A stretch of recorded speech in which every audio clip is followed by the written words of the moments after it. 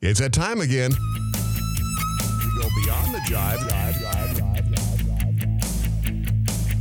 Join our hosts, John Swan and Nathalie B.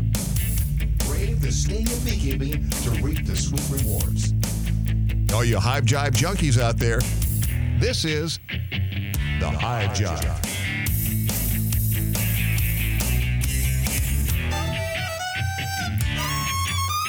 Thank you for tuning in today to the Beekeeper Chat episode here on Patreon between Nathalie and I.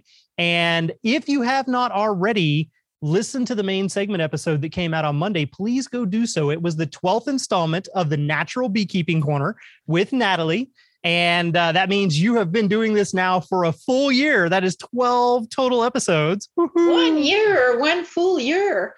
I feel like that it's actually been longer than that, but we may have had an episode or two that we didn't put out or something. At least one. I think in February it didn't come out. So it's been at least 13 months, actually. Yeah, I think so. 13, 14, somewhere around in there for certain. But you had a special guest on the show with you. You were talking to Fonta Molyneaux, and we're hoping that that's pronounced as correctly as possible. It is kind of a French spelling or a Creole spelling on the last name. And Fonta is the owner, founder, and all-around caretaker of the, Wild Everlasting Farm. Yep, and Sun School. And she does the Sun Queen's School. Yes. Of apiary arts. That's right. So Fonta is a fount of information, and it was a great episode. So again, if you haven't listened to it, please go check that out. It's on the main podcast platform. Find it out there wherever you get any of your podcasts and listen to that. What we're going to do today for the Beekeeper Chat is we're going to take a couple of concepts out of there and kind of jump over into this and just elaborate on it a little bit more. There's a few words in there that really rung true to me, because it's the way that I've always approached my own beekeeping, and it's the way that I've approached all of the listener questions that have come in. And those two key words that you will hear throughout that are instinctual or instinctive, and you remember collaboration. Is that right? They both start with an I. That is not it. Okay, instinctual, and what else? Intuitive. Okay. Intuitive beekeeping and instinctual beekeeping. Yours is just as valid.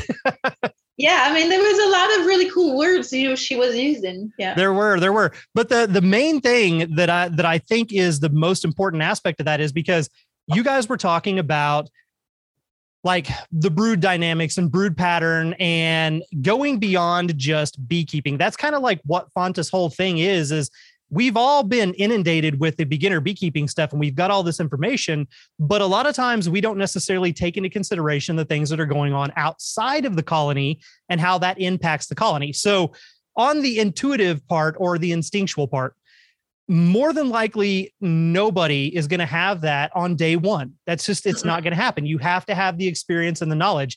But the key part of that is when you see something or when you experience something, then you take that information and you apply it to the next situation that comes forward. And it becomes a if so and then kind of scenario. Well, this has happened before. And if that happened there, then maybe this over here could be that. Then I should do this type of thing.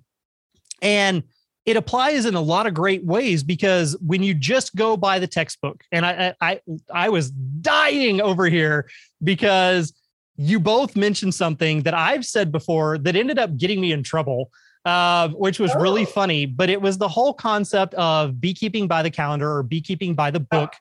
When you do all of that, you're going by a man-made schedule. You're not going by the bee schedule. And I've often said you need to take the damn calendar and throw it out the window. You need to follow.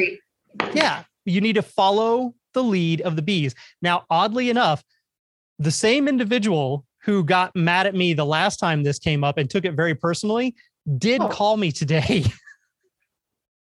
And said the same thing? I didn't answer, and they didn't leave a voicemail. So I'm not sure if it was along the same lines or not. But I'm curious. I did find it interesting. What was the argument? What was it not well received? The thing that was irritating that individual was that I was saying, in their mind, I was degrading the beekeepers who are phenomenal beekeepers who go by the calendar or who go by the book. And I was like, well, no, that wasn't the case at all. What I'm saying is that the calendar is a very fixed point in time, and it does not equate to everything else. It does not take into consideration what's been going on. And one of the perfect examples of that Fonta mentions is she is up in Oregon, and this has been the coldest, wettest year that they've ever had for a spring in Oregon. They had temperatures in like 19 degrees, I believe she said, Fahrenheit, where that's kind of unheard of in April. That's when you think you're brooding up and you're building and you're getting ready to split and do all this stuff. If you're going by the calendar, then you would start doing those things, but the season and the bees aren't ready for them, and it can cause problems. So you're not being intuitive.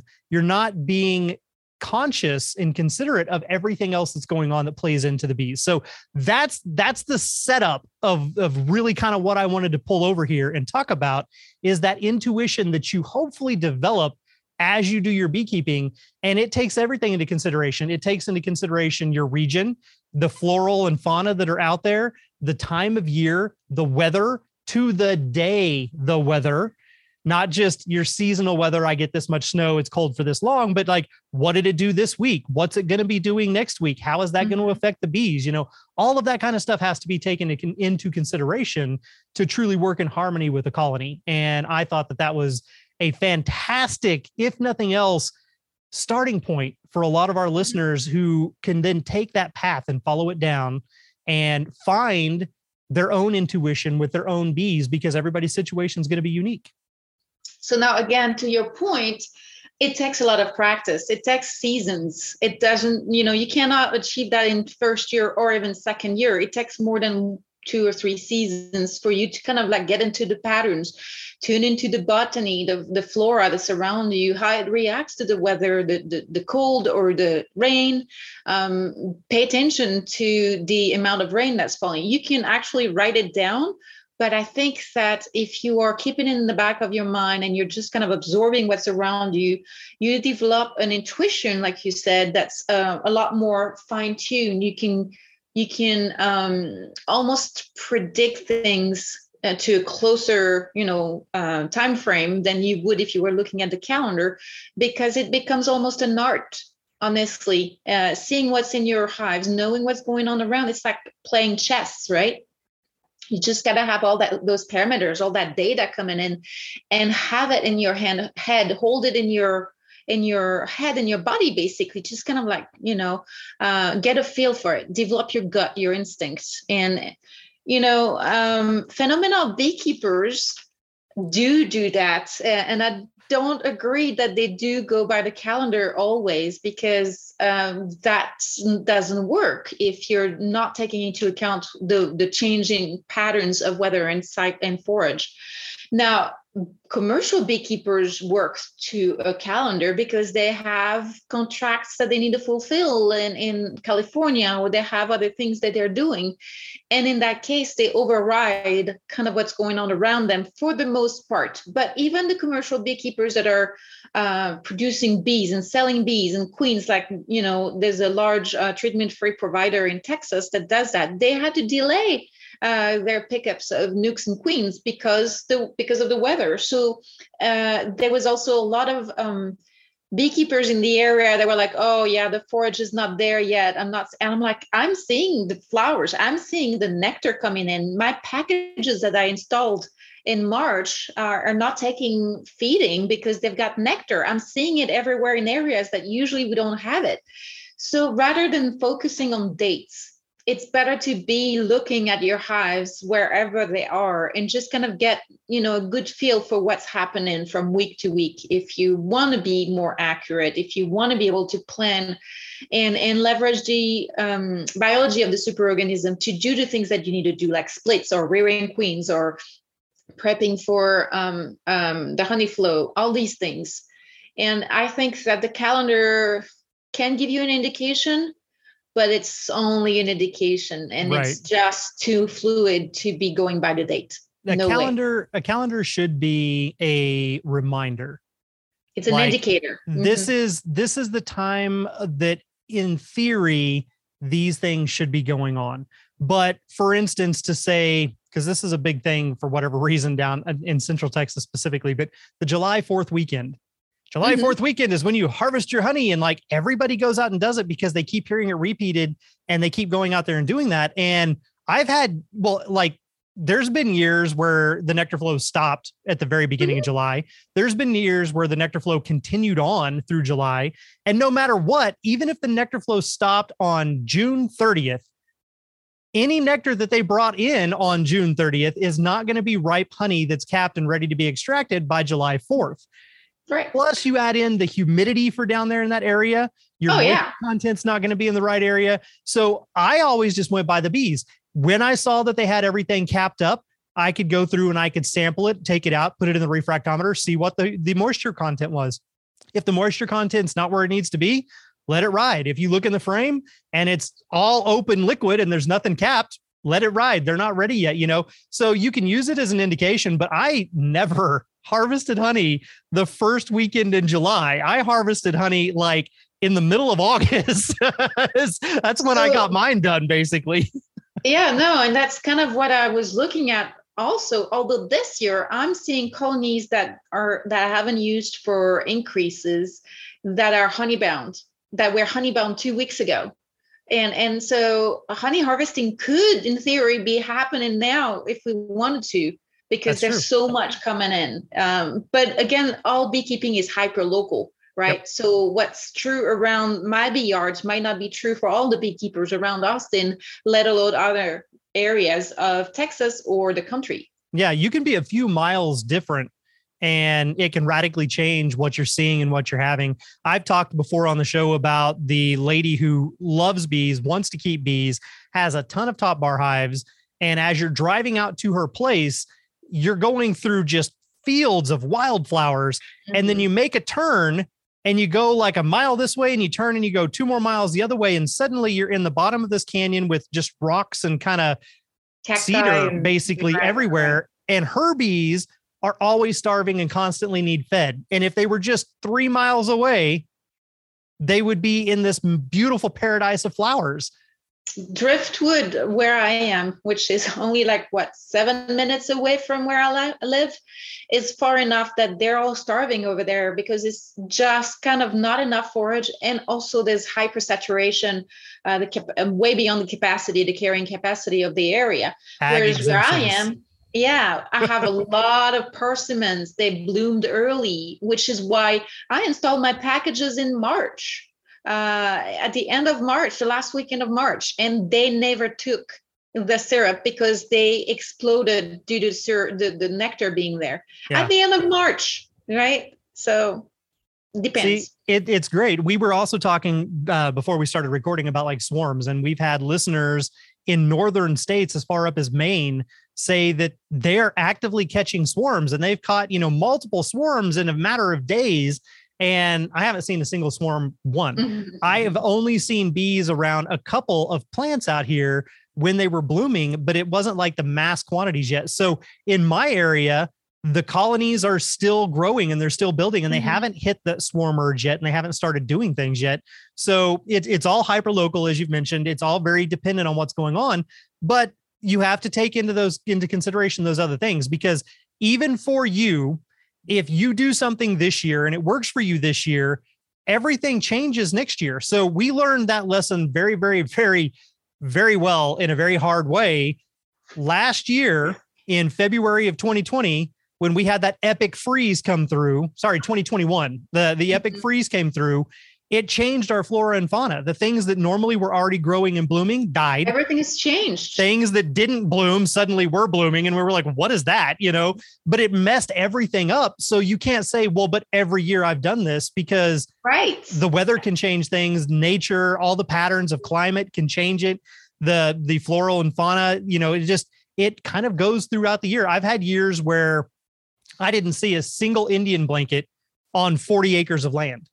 Yet that is one of the primary nectar sources for our area. And yet I didn't have any of it that would show up in my honey because there wasn't any within a couple of mile radius, so it was kind of strange, but that's that hyper local aspect of it.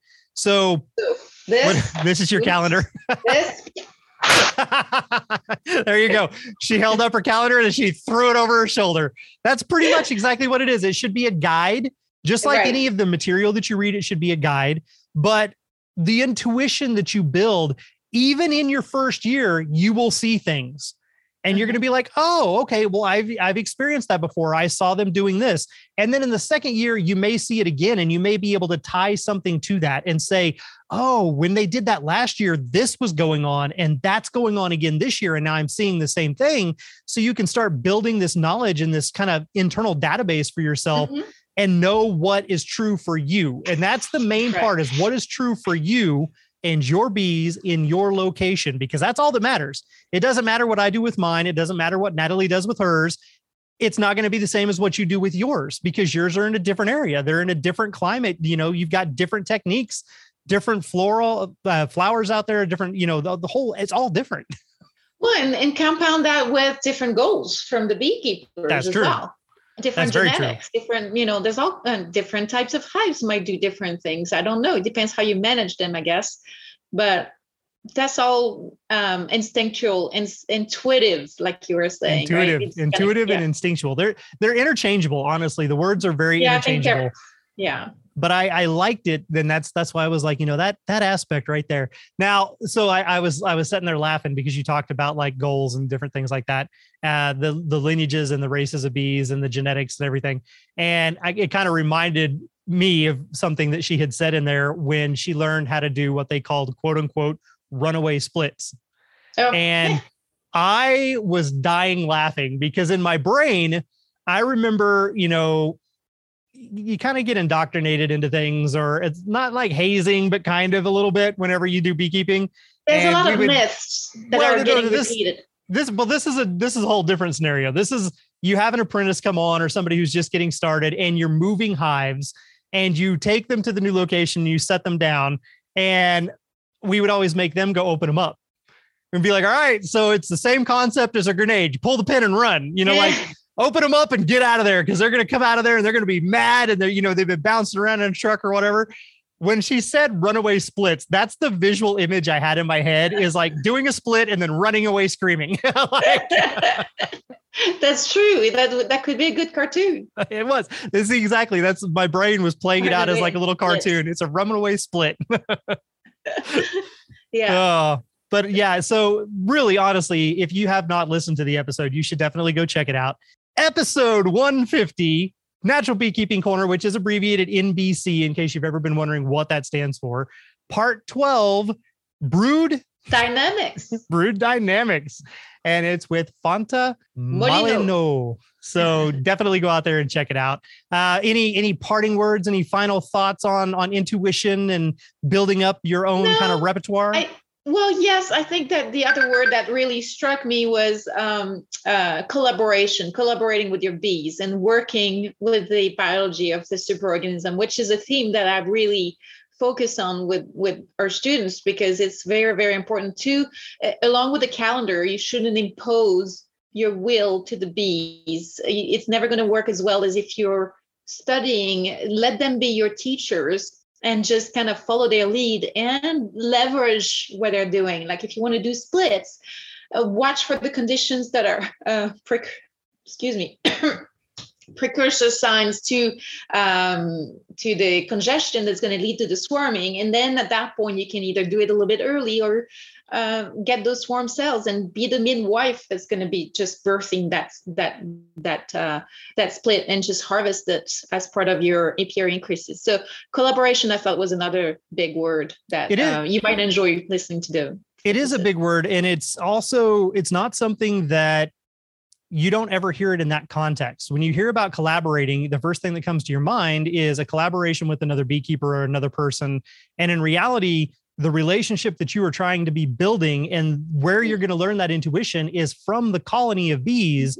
And it's them that you need to be collaborating with. You need to learn to work in harmony with them, because they go in ebb and flow with nature. You need to be in ebb and flow with them. And if they're trying to do something, there's a reason for it. And if you're trying to stop them from doing it, if you bump heads with them, they're not going to do what you're swimming upstream, and you're just going to be very frustrated, because inevitably they're going to find a way to do what it was they wanted to do to begin with.